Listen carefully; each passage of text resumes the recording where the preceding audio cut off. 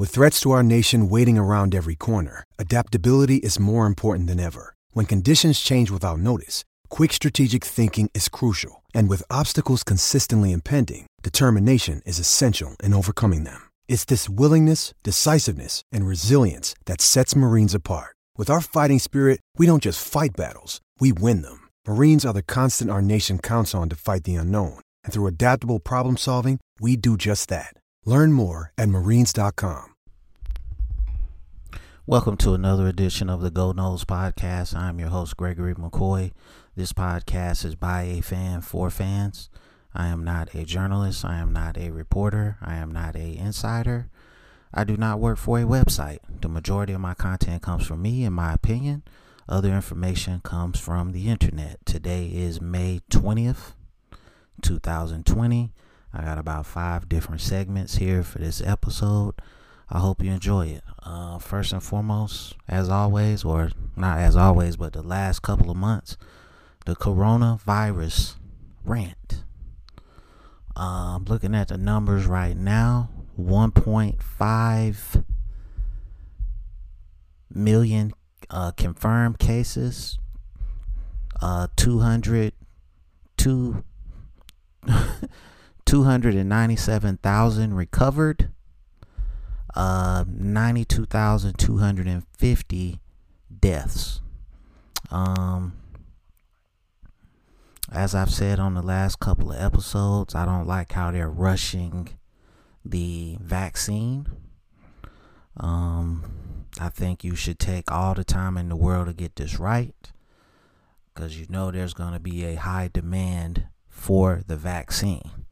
So you want to make sure that it is 100% safe. Nothing is 100%, but if you can get to 99.9, that would be great.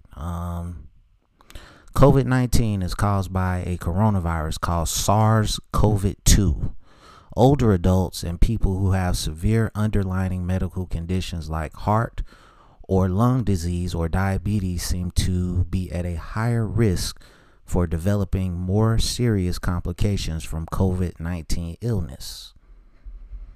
So, COVID-19 is a form of SARS. I had SARS in 2016. It's no joke. I did not go to the doctor, which was, hindsight, maybe a dumb thing to do, but I did my own treatment and I beat it. It was a lot of natural remedies. I'm not recommending that for everybody. You do whatever you think works for you. Do your research, like I always say, on flu and respiratory viruses. This thing is scary, man. I know this person, they're not, from what I can tell, they're not sick, but they eat cough drops every day, and that's not good for you. And I'm just like, dude, why are you eating cough drops every single day that I see you? Well, I'm just trying to, do what I can. I said, you should only use cough drops when you need them, not as like candy or, like preventative. If that's like a preventative measure, I mean, just do like some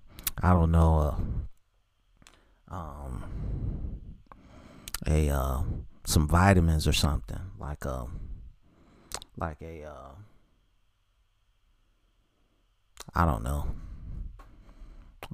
vitamin C type of deal, or honey, or ginger, echinacea. Those things help with flu and respiratory viruses. It's not a cure. It's not 100%. It just helps you get through it faster. So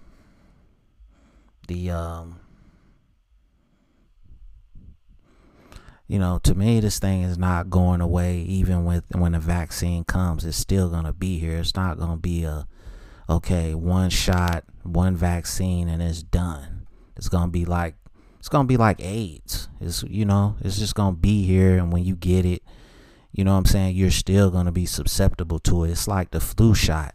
The flu shot is not a cure for the flu because there's different strands of the flu, and there's probably going to be different strands of SARS. So, you just have to start eating healthy, get on a vitamin regimen, and, take care of yourself. Eat vegetables. I don't really like to eat vegetables, so I just do the V8 vegetable juice, which is a combination of many different vegetables. I just started that like a couple of months ago. So I just take a swig, the little tiny cans, drink one of those a day. I'm good. I got my vegetables in. Cutting back on the junk. It's hard to stop completely, but just cutting back. And just more importantly, just having a positive mindset. Even if you do get sick, I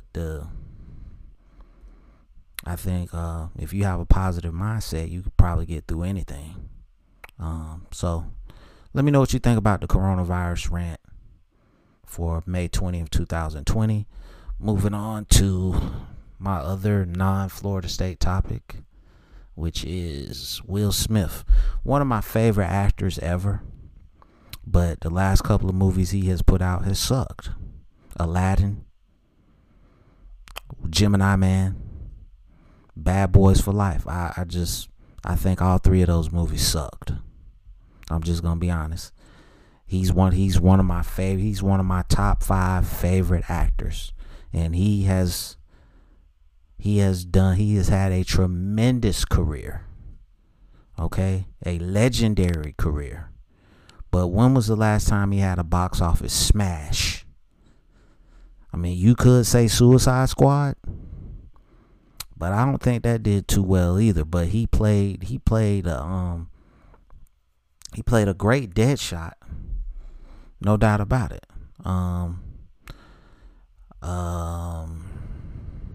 And Gemini Man and After Earth kind of look very similar to me in terms of the characters. The I don't know what it's called, but like the whatever technology they use to create the younger Will Smith and Gemini Man, he looks just like the Will Smith from After Earth. After Earth I can honestly look at his movies right now. I'm looking at them. I say the last hit that he had, in my opinion, was probably Bright. And that was a Netflix movie. I mean, that was awesome. That was an awesome movie.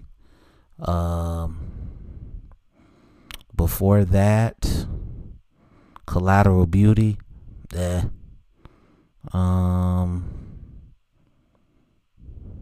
He's done a couple of cartoon things. I'm just looking. He hadn't really done anything to me that has just been box office. I mean, the last box office he probably hit that he had before Bright was hell. I mean, it's been a minute.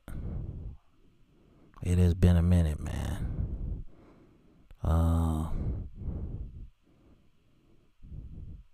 It's been a while. That Concussion movie, that wasn't good. So it's been a while. I just hope that, to me, he plays a great villain. I mean, Deadshot, man, he was awesome. I would love to see him like as a villain and like in the next Black Panther movie. I think that he would kill in that movie. As a villain. I loved him as Deadshot. But, he knows more about movies than I'll ever know.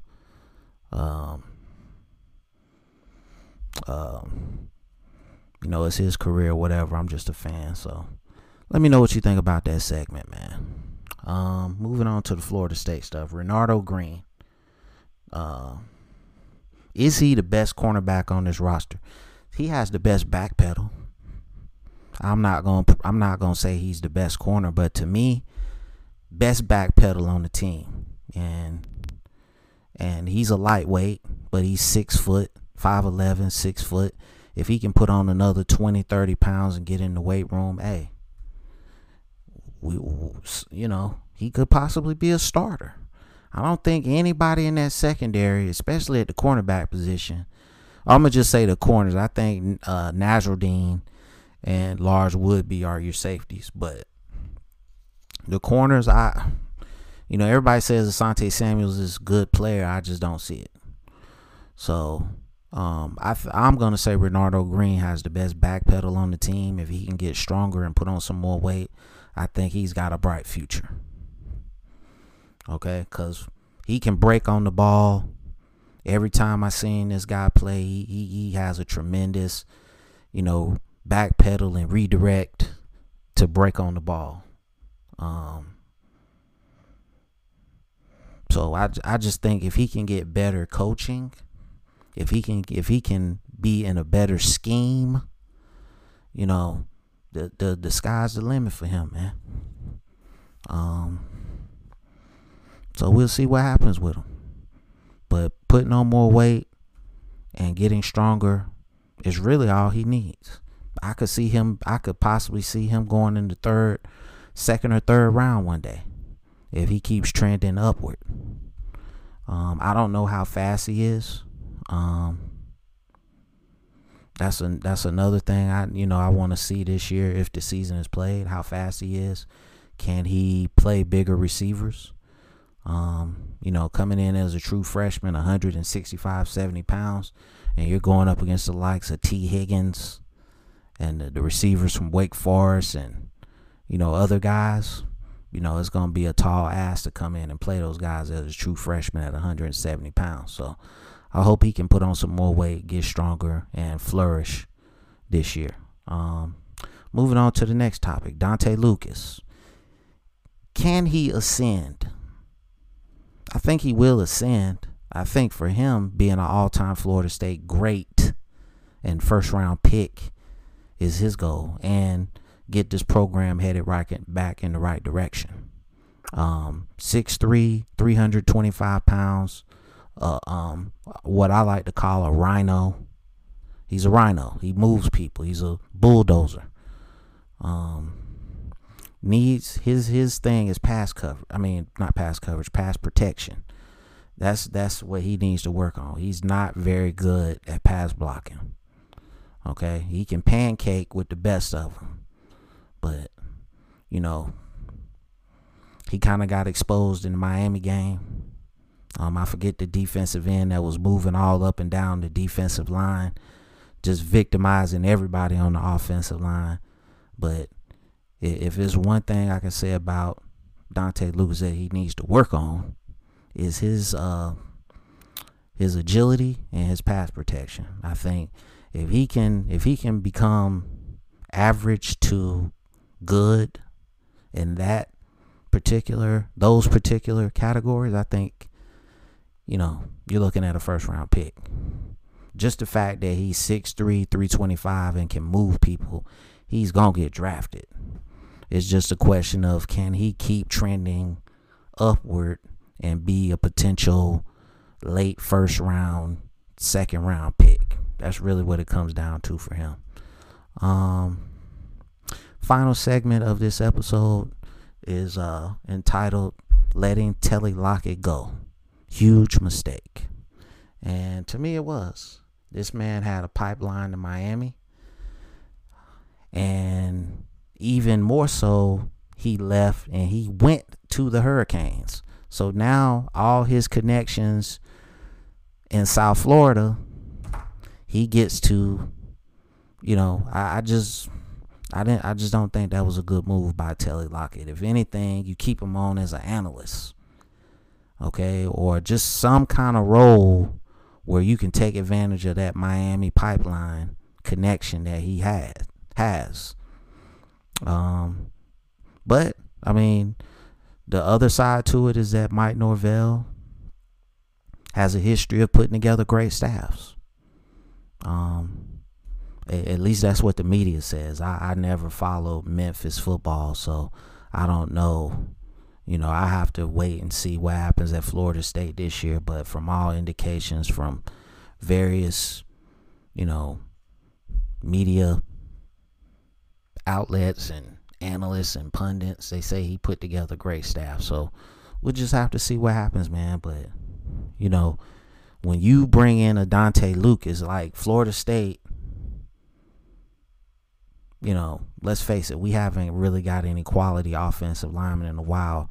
Dontae Lucas is the most highly rated offensive lineman that we've had since probably Landon Dickerson or somebody. So it is what it is, man. So we'll just see what happens. I hope that this staff can definitely get the talent that we need to get back on track. So that's going to conclude this episode. I hope you enjoyed it. Thank you for listening. Be safe, be kind, be courteous.